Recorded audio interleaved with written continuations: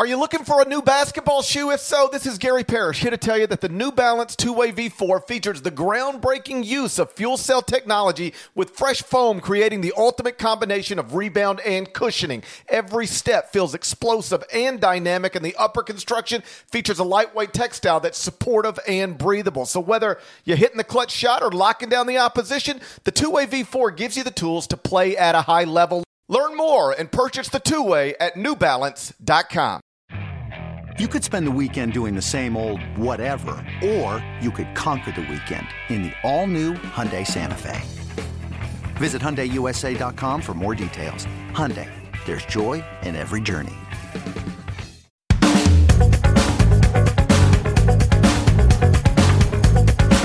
Hey there, it's Gary Parrish. Welcome back to the CBS Sports Eye on College Basketball podcast, where we sometimes discuss camel fighting dodo birds and leaky black. Matt Norlander is here with me. If you're watching on YouTube, smash the like button like you're Brandon Davies. You have consent. And if you haven't yet, subscribe to the CBS Sports College Basketball YouTube channel. Also do that while you're here. Let's get into it. Today we are going to turn our attention away from the 6 best basketball leagues in the country, which is, of course, the Big Ten, Pac-12, ACC, Big 12, Big East, and SEC in some order. Below that, we have leagues like the Mountain West, the WCC, the AAC, CUSA, the A-10, the Missouri Valley.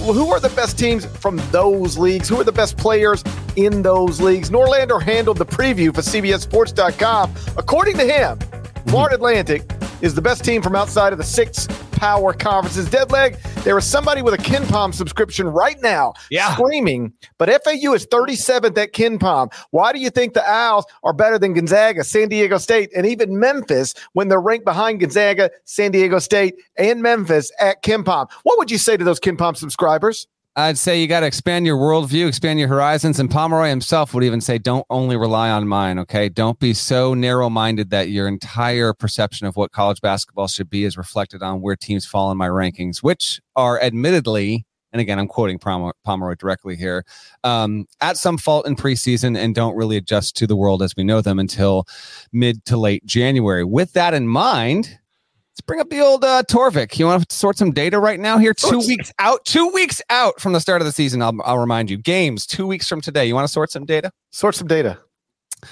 Florida Atlantic 21 at Torvik. Gonzaga 11. St. Mary's, another team we're going to get to. St. Mary's is 12.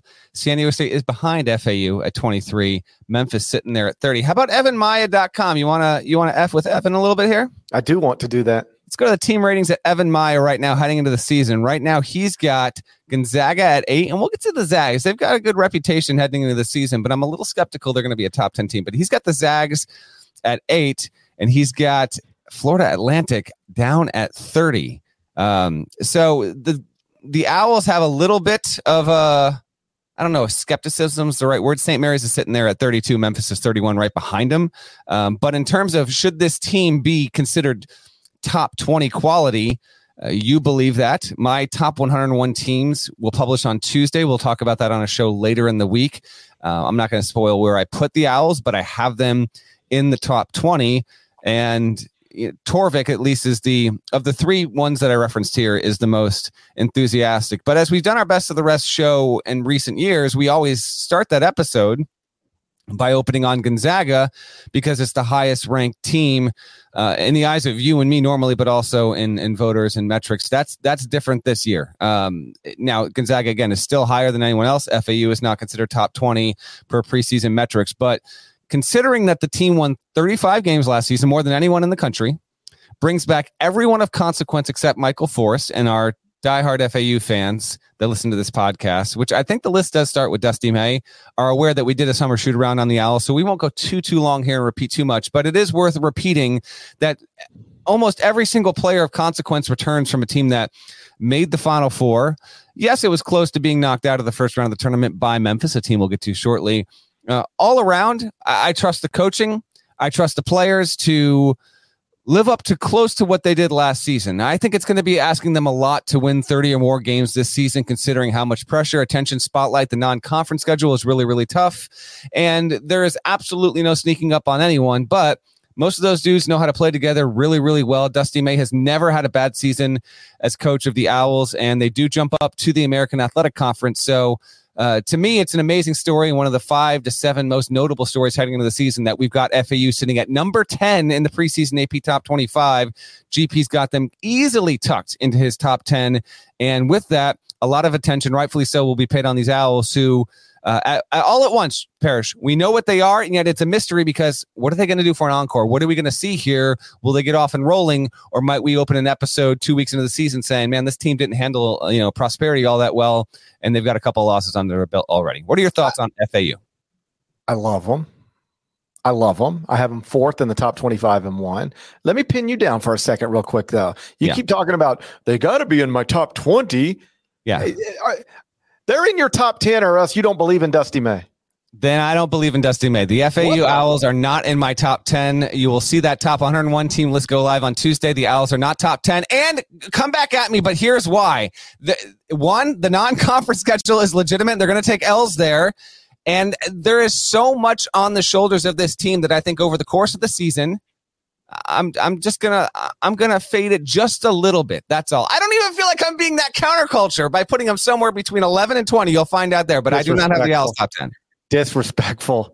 If they were named Florida instead of Florida Atlantic, and they were returning all 5 starters from a 35-win team that went to the Final Four, you'd have them preseason number 1, and you wouldn't even want to rank anybody number 2 because you wouldn't want anybody to be that close to Florida to the Florida Gators. But because it's Florida Atlantic, you just can't see it. Nah, I don't know about that. But you're also talking to the guy who's written probably more about FAU than anyone at this point. So I still think where I have them is ranked fairly. And when I sat down and really tried to evaluate, I said, you know what? I'm going to try and get this as close as possible to where they are basically sitting in the AP Top 25 on Selection Sunday. Where do I think FAU is going to land after going a jump up in league? And so many more of these opponents are going to be more difficult. So that's why I will, Parrish, if you nail this is going to be your best call of all time, because I just can't get on board with FAU being one of the 5 best teams in the country this season. I can't. But here's why I respect it, because as you'll see in my list, I've got a couple of teams in that top 10 in terms of placement or just inclusion that no one else has. And you are more bullish on the Owls than anyone. And we'll see if you turn out to be right. Like I have always been. Like I've always been with Florida Atlantic. Always? I've always held that program in incredible regard. Always. Continually. Never a doubt? Never had a doubt about that program at any point in the history of its existence. Anytime Florida Atlantic would come up at any point since Dusty May has been the coach, I would say they're headed toward a Final Four someday. Parrish is very lucky right now that I don't have access to the video and audio of him crapping all over Dusty May's program on CBS Sports Network all of 2.5 years ago. Otherwise, I'd play it. You didn't provide proper context. I know you know this, but just for clarity's sake, because I'm certain there's somebody who doesn't. The reason Florida Atlantic is 37th preseason at KenPom has literally, I don't want to say it hasn't. It has a lot to do with stuff that happened before last season. I believe Ken's algorithm takes data from the 5 previous seasons. So, and I should have asked him this. I meant to, and then Steven Adams has to miss the whole season, so I've been distracted. But I wonder if you did nothing but run the numbers on Florida Atlantic. Let me ask you this. What do you think? You forget 2022, 21, 20, and 19. You only focus on 2023. What happened last year? What are they bringing back? What are they adding? Where would Florida Atlantic be under those set of circumstances in the preseason? Good question. Easily top 10, I bet. You can't. Now, you can sort a lot of different kind of data at Torvik, and you can add or subtract players and then see how a team projects in a season or in a past season without them. I don't know if you can exactly get those parameters there, but if you could, I mean, I can text him right now and see if Palmer gets back to us before the end of the show. If you just took last season and eliminated, what would be your best guess? I would think a 35-4 team that made the Final Four and won a lot of games in a variety of different ways. I would think that team would comfortably sit in the top 15. I can't say for sure that Pomeroy would have him top 10, but I'll text him right now and I'll ask. You text him right now because there's a couple of examples that we're going to talk about under this best of the rest umbrella that either are being dragged down or pushed up by things that happened 2 years ago, 3 years ago, 4 years ago, 5 years ago. For Florida Atlantic, again, I believe Ken's algorithm takes into account the previous 5 seasons. So last season was great. They finished 17th at KenPom. Year before that, 129. Year before that, 181. Year before that, 191. Year before that, 162. So those 4 years outside of the top 125 is I would assume the largest contributor to Florida Atlantic being way lower in preseason KenPom rankings than they are, say, in the top 25 and 1 AP poll, coaches poll, any other human poll. Similarly, just in the opposite direction, Gonzaga is 5th preseason at KenPom, even though you will not find Gonzaga top 5 in any human poll. Well, what's the explanation for that? It's sort of the same thing, just on the other side of it. Gonzaga's previous 5 years at KenPom, 8, 1, 1, 2, 2. So they are benefiting dramatically from stuff that happened 2 years ago, 3 years ago, 4 years ago, 5 years ago. That's why Gonzaga is in the top 5 at KenPom, 32 spots higher than Florida Atlantic, but you will not find Gonzaga ahead of Florida Atlantic, I don't think, on many AP ballots, if any. I just sent the text. What did you just finish saying? I was just talking. Okay. I was just filling time. And we got a lot of thoughts on FAU on our summer. Let me tell you what. They're a good team. I think that they're going to be a factor nationally. I think that they will be ranked probably at least half the season. Here's where we're at. Okay. If you want me to stop goofing around and be serious about Florida Atlantic, here's what I believe. I believe they deserve to be ranked where I have them based on what they did last season and what they brought back from that team and what they added.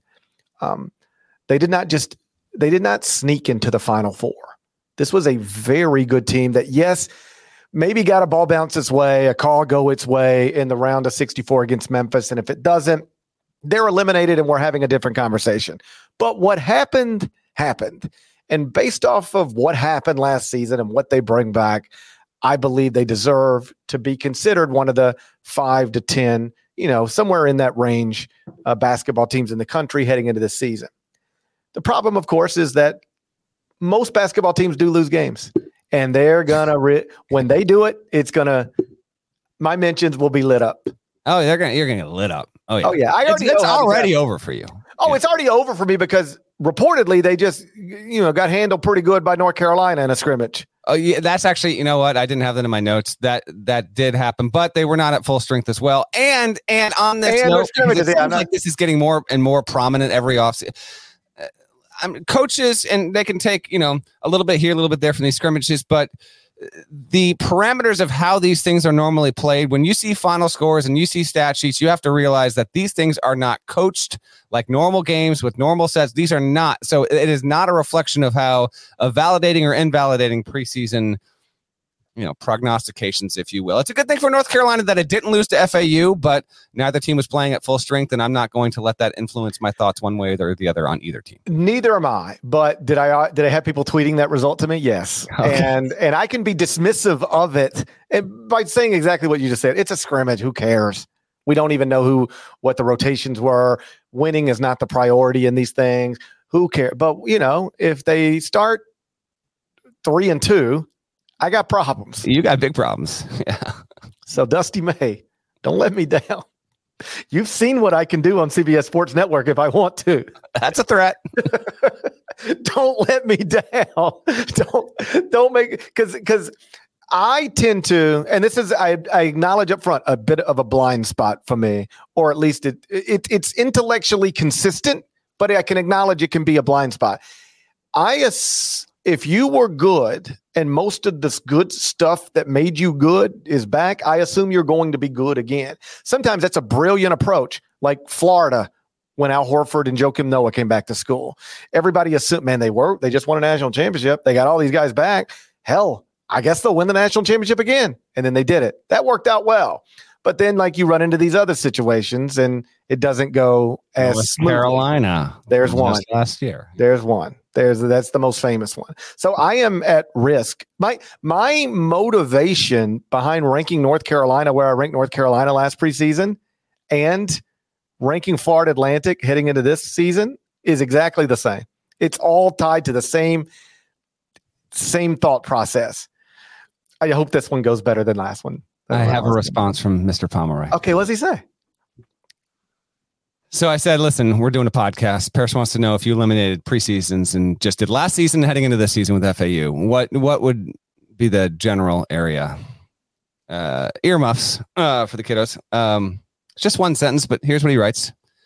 Well, first, let's establish that the rankings would be pretty shitty if I did that, if I did it that way. But 10 to 15, I'd guess. So if you just went off based off of last year, it would be closer to where I have FAU than where you have FAU. 10 to 15. There you go. I know how this is going to go. They're going to lose some games early. People are going to jump on me. He just waved you away with the hand. Well, if I want to do it the way Paris is suggesting, I wouldn't even have a site that people would respect. I wasn't suggesting that he should do it the way I'm suggesting. I was just curious, what would that look like? And even if it doesn't get them as high as I would have assumed, it does illustrate they are being dragged down by stuff that happened in 22, 21, 20, and 19. And honestly, like that stuff that happened within that program in those years doesn't really seem to matter heading into this season. I'm not suggesting Ken Pomeroy should change his algorithm. I was just curious of what it might look like if you eliminated the 4 seasons before last season. Now we have our answer. Ken Pomeroy's database is disrespecting Florida Atlantic. There you go. Same as you. Okay. One and the same. Have you ever seen Norlander and Ken Pom in the same room at the same time? Maybe there's a reason for that. They both sit around disrespecting Florida Atlantic. What do you say we get to the rest of the teams that are in the AP top 25 from outside the Big Six conferences? I want to make my final prediction on Florida Atlantic. Okay. Here's what they're going to do. They're going to take some non-league losses. People are going to come at me. And then you'll look, and then they'll be off the radar for a little bit. And then you'll look up in March and it'll be like, oh, wow, they've won 11 of 12. And they're ranked 11th at KenPom. Oh, they're headed the right direction. Oh, this team looks like they might be able to do back-to-back Final Fours. That will be the trajectory of Florida Atlantic season. All right. There's 3 other non-Big Six teams in the AP Top 25 poll in addition to Florida Atlantic. We're going to get into them next. But first, a word from our partners. This episode is brought to you by Progressive Insurance. Whether you love true crime or comedy, celebrity interviews or news, you call the shots on what's in your podcast queue. And guess what? Now you can call them on your auto insurance too with the Name Your Price tool from Progressive. It works just the way it sounds. You tell Progressive how much you want to pay for car insurance, and they'll show you coverage options that fit your budget. Get your quote today at Progressive.com to join the over 28 million drivers who trust Progressive. Progressive Casualty Insurance Company and Affiliates. Price and coverage match limited by state law. Robert Half research indicates 9 out of 10 hiring managers are having difficulty hiring. If you have open roles, chances are you're feeling this too. That's why you need Robert Half. Our specialized recruiting professionals engage with our proprietary AI to connect businesses of all sizes with highly skilled talent in finance and accounting, technology, marketing and creative, legal, and administrative and customer support. At Robert Half, we know talent. Visit roberthalf.com today. Total of 4 non-Big Six teams in the AP Top 25 poll. Florida Atlantic is at number 10. We've discussed them. I have one more update, actually. Okay. I have 2. I have a good thing for you and a not so good thing for you. Yeah, it's a story of my life. Which do you want first?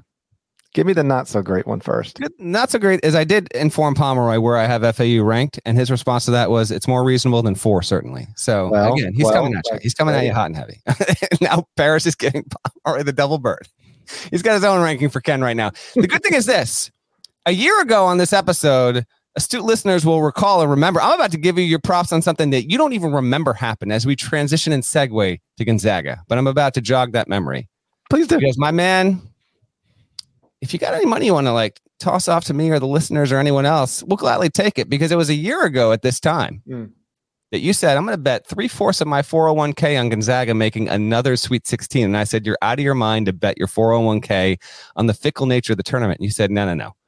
This is a guarantee. And you know what went on and happened? Gonzaga made another damn Sweet 16. All I've heard is people saying their 401ks taking a hit, not GPs. Not you. So a year ago, we were skeptical whether that would be true or not. He's now making big claims on FAU. Remember that a year from now. With that being said, let's lay out the terms with the Zags, San Diego State, and St. Mary's, the three big teams in the top 25 from non-Big Six leagues. Florida Atlantic is 10th in the AP poll. Gonzaga is 11th.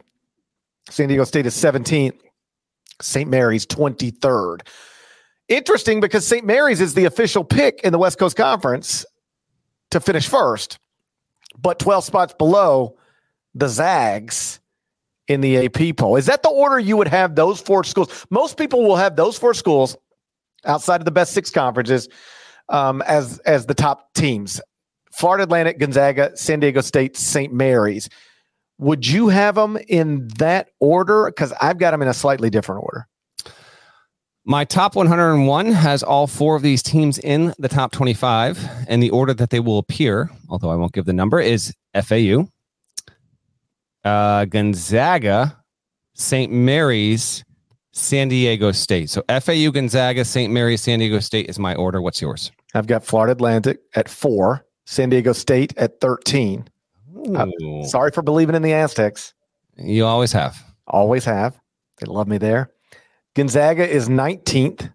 St. Mary's is 21st. So I also have Gonzaga ahead of St. Mary's, but I've got Gonzaga lower than the AP poll. I've got St. Mary's higher than the AP poll, and I have St. Mary's and Gonzaga much closer than the AP poll has those.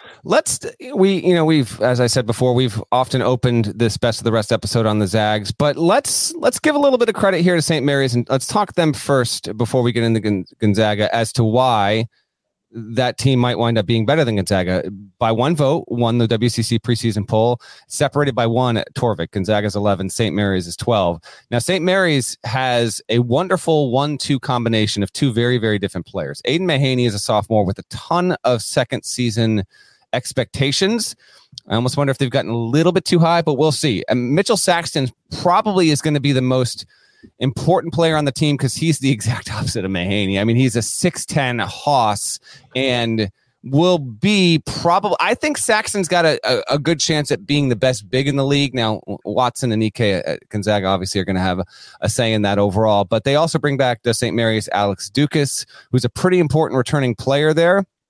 Mason Forbes should also increase his role overall. St. Mary's has been a 5 seed in back-to-back seasons, and it's not unthinkable to me that the Gales can go ahead and get a WCC regular season championship, which is not, it's not unheard of, but the last time it happened was 2016.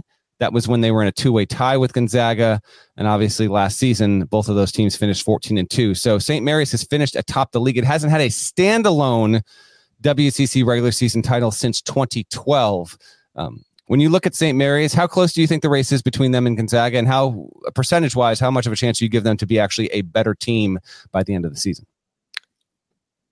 I think Gonzaga is better, but it will not shock me if St. Mary's wins the league. And I would think that whenever they play for the second time, they will be within a game of each other. And we will be on the Friday Eye on College Basketball podcast doing the Final 4-1, and we'll say something like, and if Gonzaga wins this one, they'll have a 1-game lead over St. Mary's. Or if St. Mary's wins this one, they'll be tied in the league standings with Gonzaga. It'll be that type of race, not unlike the one we've often had.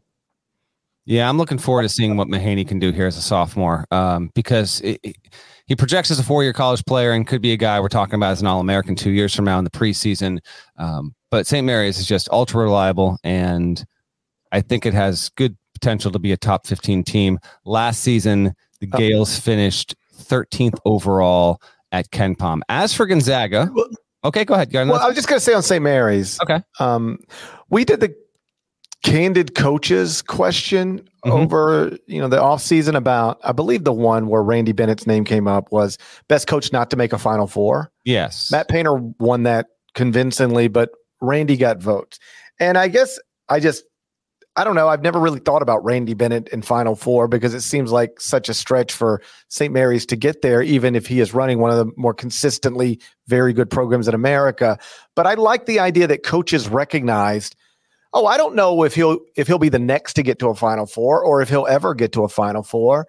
But if you're asking me who's the best coach who hadn't gotten there yet, yeah, my vote goes to Randy Bennett, because I don't want to ever take away from anybody's success. But there are some coaches having success at certain schools right now, and you go, yeah, that's impressive. But we've seen somebody do that there before, and I'm certain somebody else could do that there again someday. I don't know if anybody could do what Randy Bennett has done at St. Mary's. Well, no one else has. So we have our answer right now. Yeah, I know. But who could you put there and go, I feel like they can maintain what he's been doing? Dusty May. Besides Dusty May, that goes without saying. Mick Cronin. Dusty May, next coach at St. Mary's. Heard it here first. Yeah. No, it's a point well taken, and Bennett has a very high esteem. Yeah, he's considered among the 5 or so best coaches not to get to a Final Four. This team could be among his 3 or 4 best, and he's had some really nice St. Mary's teams, which speaks to his credibility as a coach. And he's had opportunities to go. I mean, Cal tried to hire him 3 times. He said no, thank you, every single time. And it's not like he's moving across the country. He's not even like he has to move houses. He's like, nah, I'm all set. He is, and he's also been able to do it. We can wax on this for a quick second. Why not? Because I don't think this particular part gets talked about all that much. Randy Bennett, very unassuming, very to himself, highly respected, absolutely has a certain way that he wants to run his program, and it has largely worked. But even if that was true of almost any other coach at that school or in that scenario, he's also done it while playing foil to Gonzaga and FAU, but never getting on that level. In fact, if you really wanted to argue, you could say big picture St. Mary's is good, but there might be 2 notches separating Gonzaga and St. Mary's programs. And many coaches in that spot, understandably so, eventually might say, you know what? I've done such a good job. Let me just go try something else and get out of Gonzaga's shadow. But almost in, I don't want to say he's being stubborn, but it's almost stubbornly, he's like, we're going to continue to do this. I'm going to continue to punch up at Gonzaga, and we are going to land our blows, and sometimes we're going to win those boxing matches. It's really all the more impressive and shows you just how secure in his gig Randy Bennett is, because at this point, I think this is where he lands for life. And whether it's 2 years from now or 10 years from now, I think he retires having only been a head coach at St. Mary's. Yes, I agree. He will retire at St. Mary's, and I don't know if he'll ever get to a Final Four. It's hard to do anywhere, especially at a place like St. Mary's, but I think we can agree he's got a team this season with Aiden Mahaney back that, listen, if you can only pick 4 Final Four teams, you probably won't pick St. Mary's. But I guess I always think about it in these terms. If you're one of the 30 best teams on paper in the country, you can kind of somewhat realistically go, if we catch a break and we get the right draw, you can get this team. I'm not predicting St. Mary's to go to the Final Four. I can imagine it happening though. They've got a wonderful coach. They've got enough good pieces back, and they've got a guy who in Mahaney, I think is, inside the big 6 conferences, outside the best 6 conferences. He's one of the best point guards in the country. Really, really good. Now, how will they stack up against Gonzaga? Gonzaga enters this season in a rare spot, not being picked to win the WCC, although all predicted metrics aren't forecasting that to happen there. You lose Drew Timme. Yes. Red alert. Drew Timme no longer on campus. An unfortunate situation, but that's what we're dealing with right now. Gonzaga, I think most critically, brought aboard Ryan Nembhard, transfer from Creighton, and if it didn't have him, if it just had, your average replacement, I think Gonzaga's outlook would be much, dire is the right word. They'd still get to the tournament, but his inclusion is what's going to make that outrageous 8 straight seasons making a Sweet 16 streak liable potentially to continue.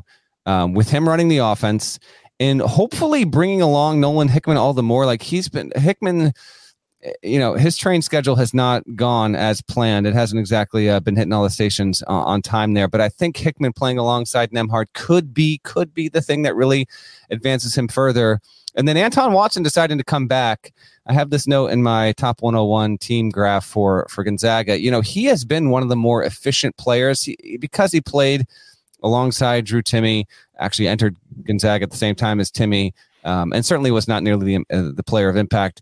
He didn't get as much attention, but Watson has been a pretty effective player for what they've needed him to be. And so between Nembhard, Watson, Hickman. You get Graham Ike from Wyoming. Let's see what he can be. He was injured last year. And then we talked about this on the Gonzaga shoot-around episode. They've got Steel Venters and Dusty Stromer, who sound like they've got mustaches already at the moment. Those two and Ben Gregg. There's a lot there, but I don't quite know. Like, I gave Gonzaga, when I do my top 101, I try and best project where I think the team will be when we start Selection Sunday, because the tournament's a random results generator, and I'm not looking for that. I'm looking for, all right, is this team where I'm putting them, are they going to be, within one seed line, 4 teams up, 4 teams down, 4 teams on the money of where they'll be on Selection Sunday for the most part? And Gonzaga, I'll admit to, I bumped them up a couple of spots based on their history, their program culture, Mark Few, what he traditionally does, because I think this roster, understandably has some skepticism from the humans, even if that's not coming as heavily from the computer side. I think a lot of it comes down to Graham Ike. Like, is he a better version of what he was 2 years ago pre-injury? Because if so, he should be one of the best front court players in America. Like, he didn't play last season, but he was the preseason Mountain West Conference Player of the Year. And it just comes down to, what does he look like? No, we haven't seen him play in more than a year. What does he look like?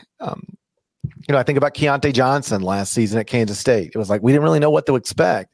And then the game started and it was like, oh, wow, he's awesome. He's even better than he was at Florida. What are we going to say about Graham Ike? Are we going to say, this is the guy who was, a double-double machine for an NCAA tournament team 2 years ago, and now he's better than ever?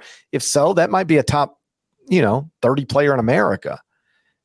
If he's not, if he looks like somebody who isn't the same after injuries, well, then obviously everything's harder for the Zags. But you tell me if Graham Ike is going to be good or great, and I can tell you if Gonzaga is going to be good or great. I think they'll be good no matter what. With him being great, I think they could be great again, like another Sweet 16. Yeah, I got to see it. There's potentially there. I also think he was a benefactor in a major way of how Jeff Linder ran that offense at Wyoming. And yeah, if he can come back stronger, better, then that's going to be a major factor.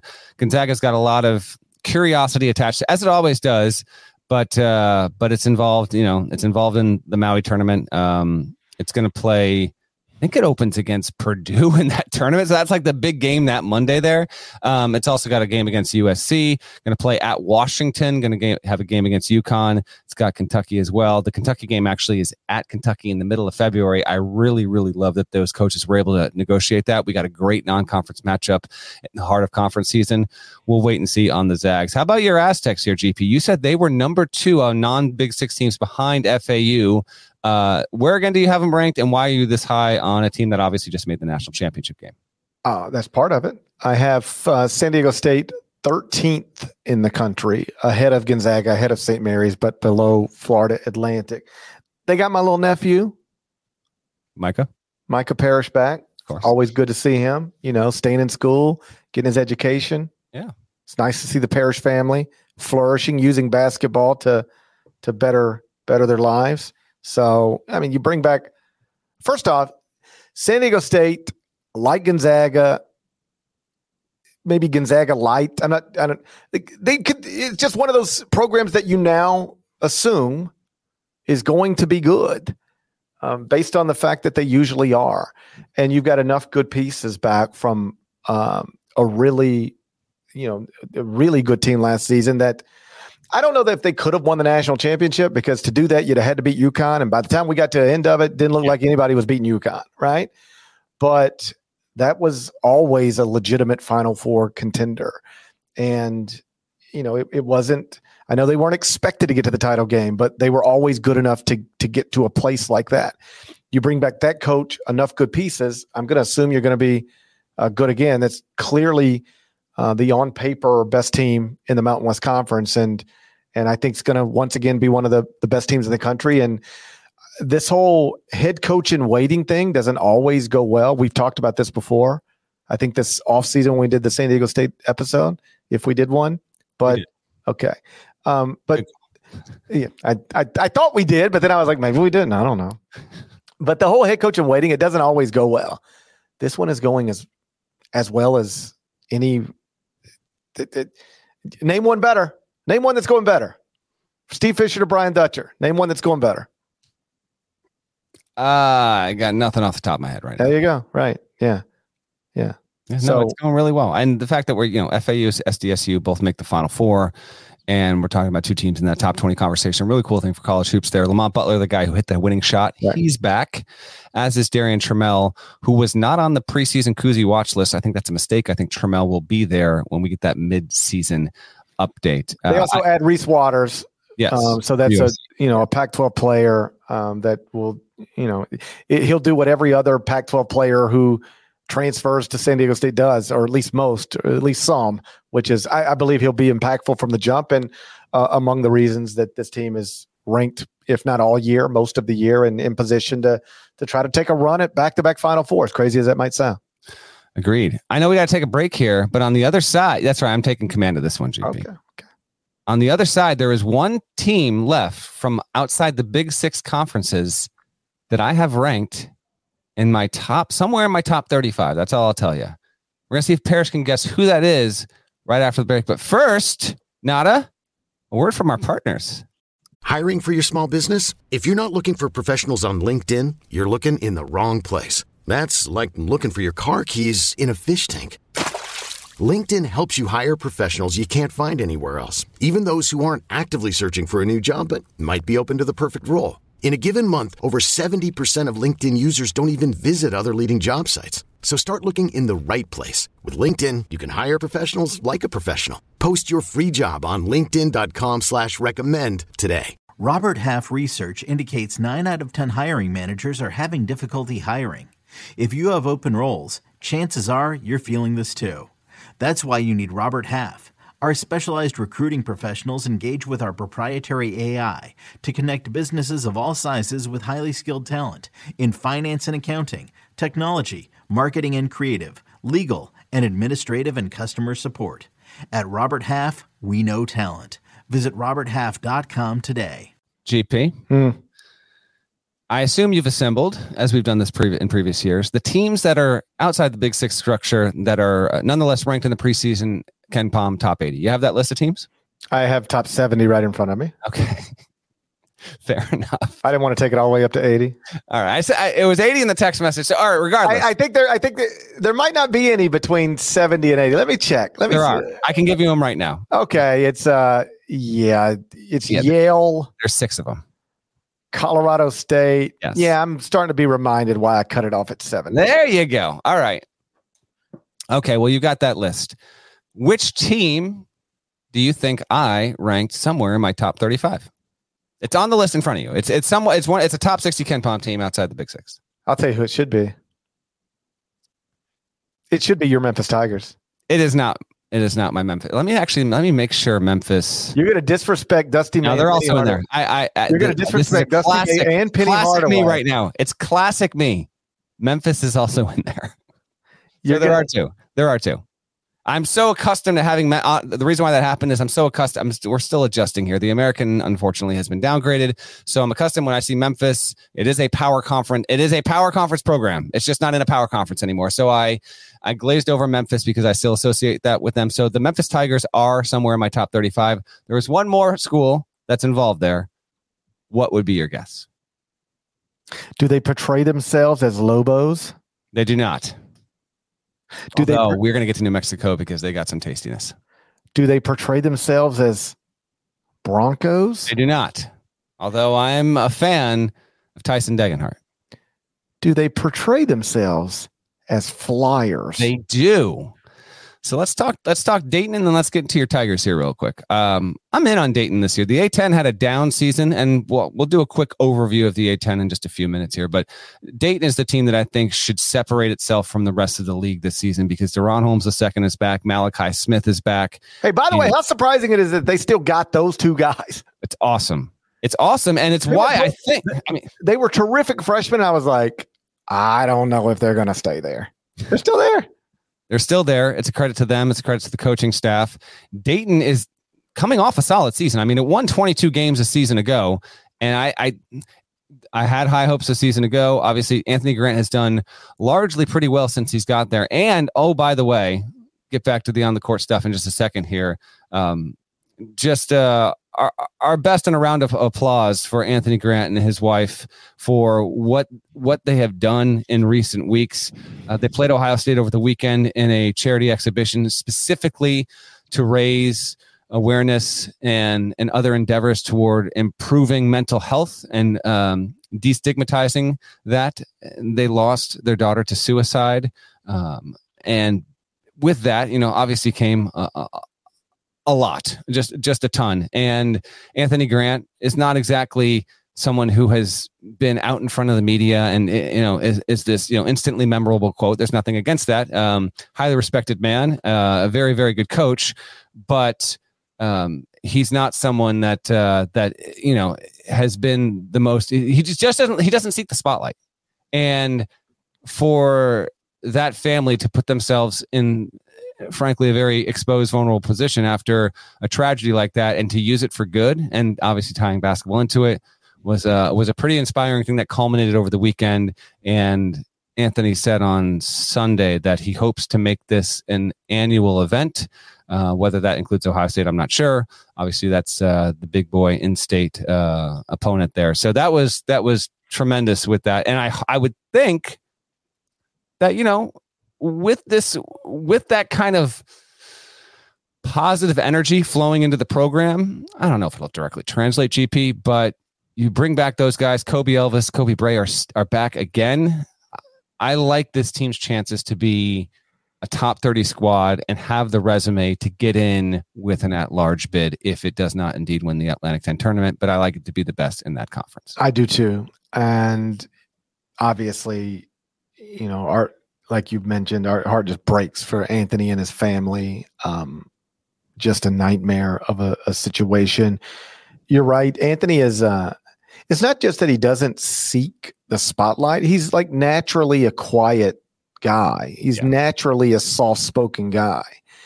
And yet he is using his voice now in every way that he can to try to bring attention to this very real issue that I think studies show is, been multiplied and heightened by social media. We all use it, or at least most of us use it. It's not, in some cases, the healthiest of things. And so these are real issues that young people and families all over this country are struggling with. And again, the situation with Anthony's daughter is just, it makes me sick to even, it's heartbreaking. As a father, that is your worst nightmare, that your children are struggling and you can't help them and you can't save them. And I hate that Anthony and his wife and his family have to go through this, but I do appreciate that, they're open to talking about it and trying to bring attention to it to try to help other families not have to experience what it is they're experiencing right now and will forever have to carry around with them. Like this, that pain, it might lessen, but that hole never goes away. I can't imagine. Dayton is going to play at Northwestern on the first Friday of the season. It also has LSU. It's going to be in the Charleston Classic there. They're going to play at SMU, UNLV, at Cincinnati. It's got a lot of interesting non-conference games. The Flyers, from a scheduling standpoint, did a wonderful job and are in position, if they can get big wins, to semi-repeat what we saw the Big Obi Toppin year. And I'm not saying, be a top 5 team. I'm saying get into the polls, be in the national discussion as they prepare for the A-10. The A-10's got to be better this season. Again, we'll get to the A-10 in a few minutes here. Let's talk Memphis. I'll be quick on this, and then you fella, of course, are going to give us the rundown here. I do like Memphis to be in that top 30 conversation, largely because of age. Adding Javon Quinterly, Caleb Mills, Jordan Brown, 3 guys who are 24 and a half, 25 years old on average. I think that is going to be significant. Of course, there are still roster uncertainties that await. Unless I'm unaware of something, I still don't think DeAndre Williams has been cleared. He is 27 years old, and I think we were both rooting to have a 27-year-old just roasting fools on the college court, no matter what the opponent there. You talk about Memphis in a variety of ways every single week, but what's your latest thoughts on what should be the expectation for the Tigers there? Obviously, they'll compete with FAU atop the American Athletic Conference. The DeAndre Williams situation has not officially been resolved. There's still a chance. the sense I get is that people around the program are a little less optimistic today than they were, say, 2 months ago, but they have not given up. And as we just saw with the North Carolina football program, you can think it's over and then you just, so people are hopeful, but I don't think hopeful should be confused with optimistic. They're just hopeful. The Mikey Williams situation seems like that's just not going to happen. He is now going to have to stand trial. I guess they were always hoping on some level, like maybe it'll get tossed out and whatever, but they're not going to play him under these circumstances. And there's no indication his legal matters are going to be resolved in time for him to play basketball in Memphis. So ultimately, I think Memphis will have a team that does not include DeAndre Williams or Mikey Williams. But as always, we'll see. It will include Caleb Mills and Jordan Brown and Javon Quinterly and a lot of transfers that are older, accomplished, and they'll be good. I think they're going to be good no matter what. If they got DeAndre Williams, I think they would. If they added DeAndre Williams and you made AP voters submit a new ballot tomorrow, Memphis would be ranked in the preseason. He's a difference maker to that degree. Yeah, people always reference his age, and if you got a good joke, I'll laugh at it. But he's a really good college basketball player. He has no NBA future, I don't think. And I'm not even sure what his professional future would look like. But he's a very good college basketball player. If you get him, that's a team that I think can challenge Florida Atlantic at the top of the AAC. Even without him, we'll see where that conference race goes. But Memphis should be in the NCAA tournament once again, with or without DeAndre Williams. With him, on paper, it would have a chance to be Penny Hardaway's best team ever. Why don't you run down the rest of the teams in the KenPom top 60 that we haven't touched on yet? I got quickie thoughts on each of them. So we've already touched on Gonzaga, San Diego State, Florida Atlantic, St. Mary's, Memphis, and Dayton. They are all in the top 70 at KenPom. Other schools, 46, New Mexico, 63, Boise State, 67, Nevada, 70th, St. Bonaventure. Just, you could take that wherever you want to take it. All right. Let's see here. New Mexico, I'm very big on. Jalen House and Jamal Mashburn Jr. are the two big names there. I do expect New Mexico to be in the NCAA tournament. Richard Pitino has a really good group. Also got Nelly Jr. Joseph from Iona, who was a quality player at Iona for Richard's father, of course. And so a little bit of an assist there from Rick as he left from Iona to take the St. John's job. San Diego State needs to be considered the comfortable favorite in the Mountain West, but that's not to say it is a high probability team to win the league, because New Mexico and Boise State will be knocking on the door. Those are the two most likely competitors there.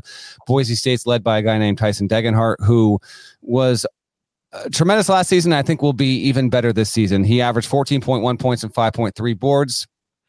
He will have a good chance to win Mountain West Player of the Year, because you could have a situation where the guys at San Diego State cancel themselves out, and then House and Mashburn might cancel themselves out. Mashburn, he averaged 19 last season. We'll see if he can one-up that. But Boise State should be in the mix to make a third NCAA. If it makes a third NCAA tournament, that will be a program record. Leon Rice has it rolling there. The Mountain West is going to be a quality league again.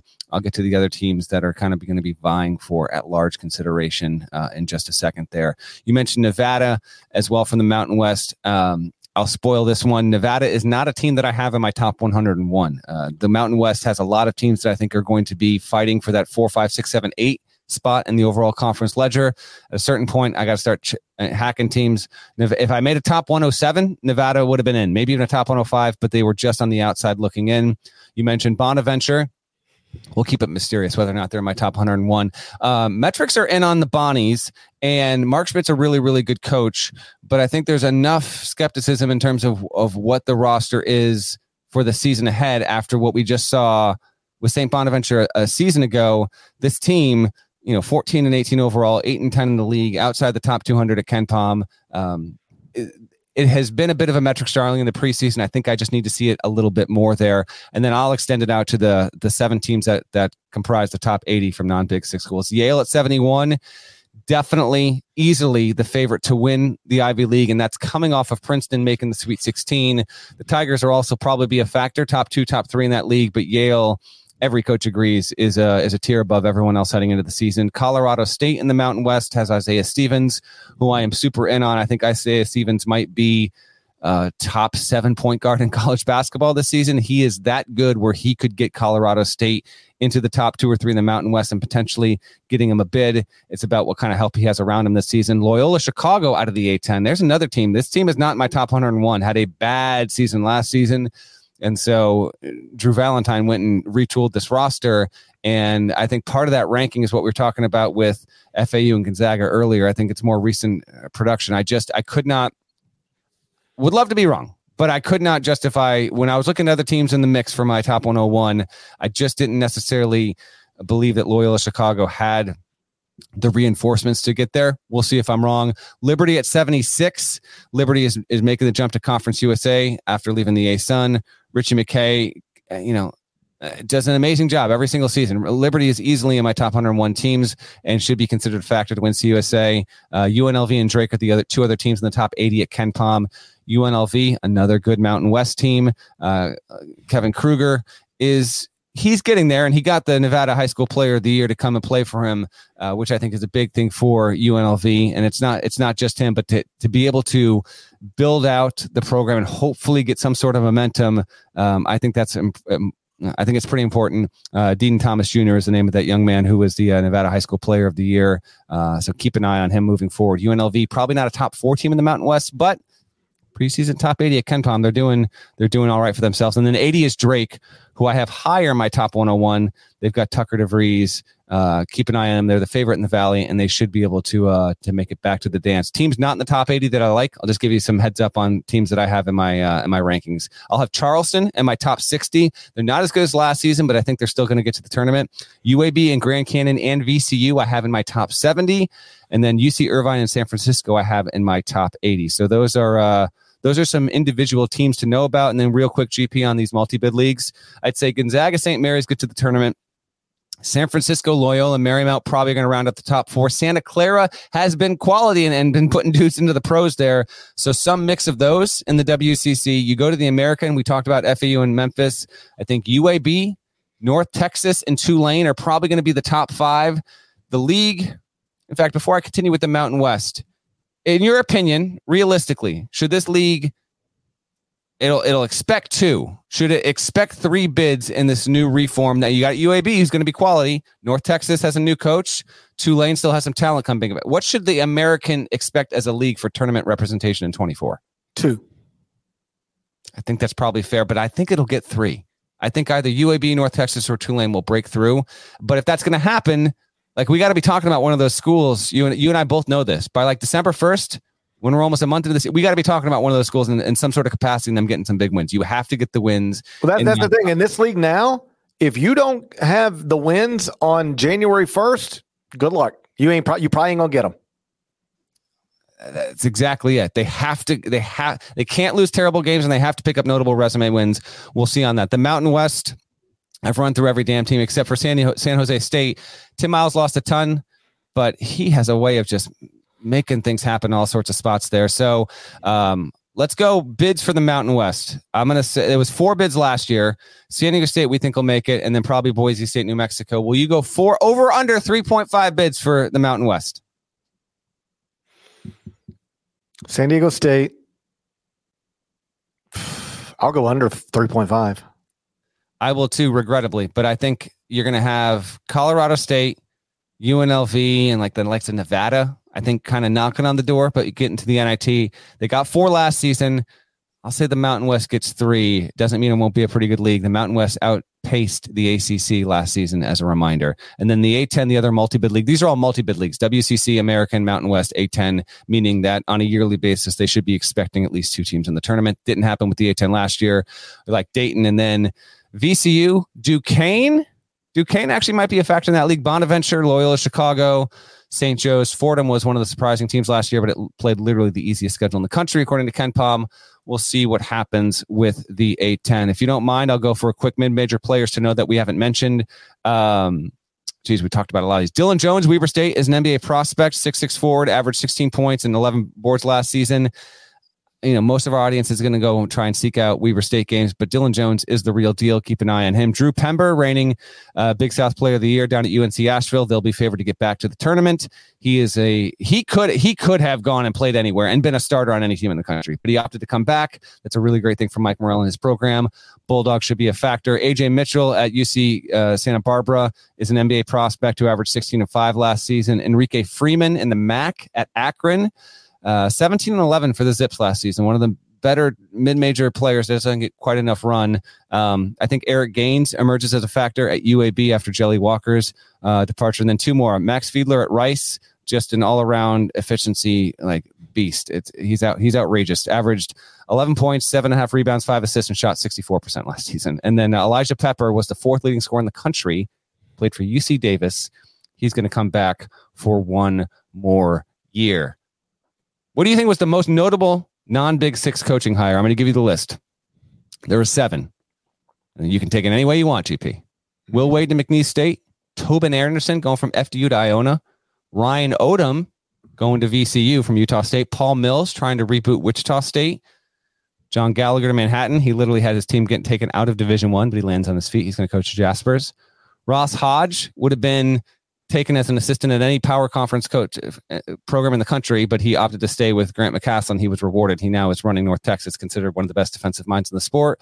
Russell Springman, long awaits, finally hits his chance to coach at Oral Roberts. I think those were the 7 most notable, for one reason or another, coaching hires outside the Big Six.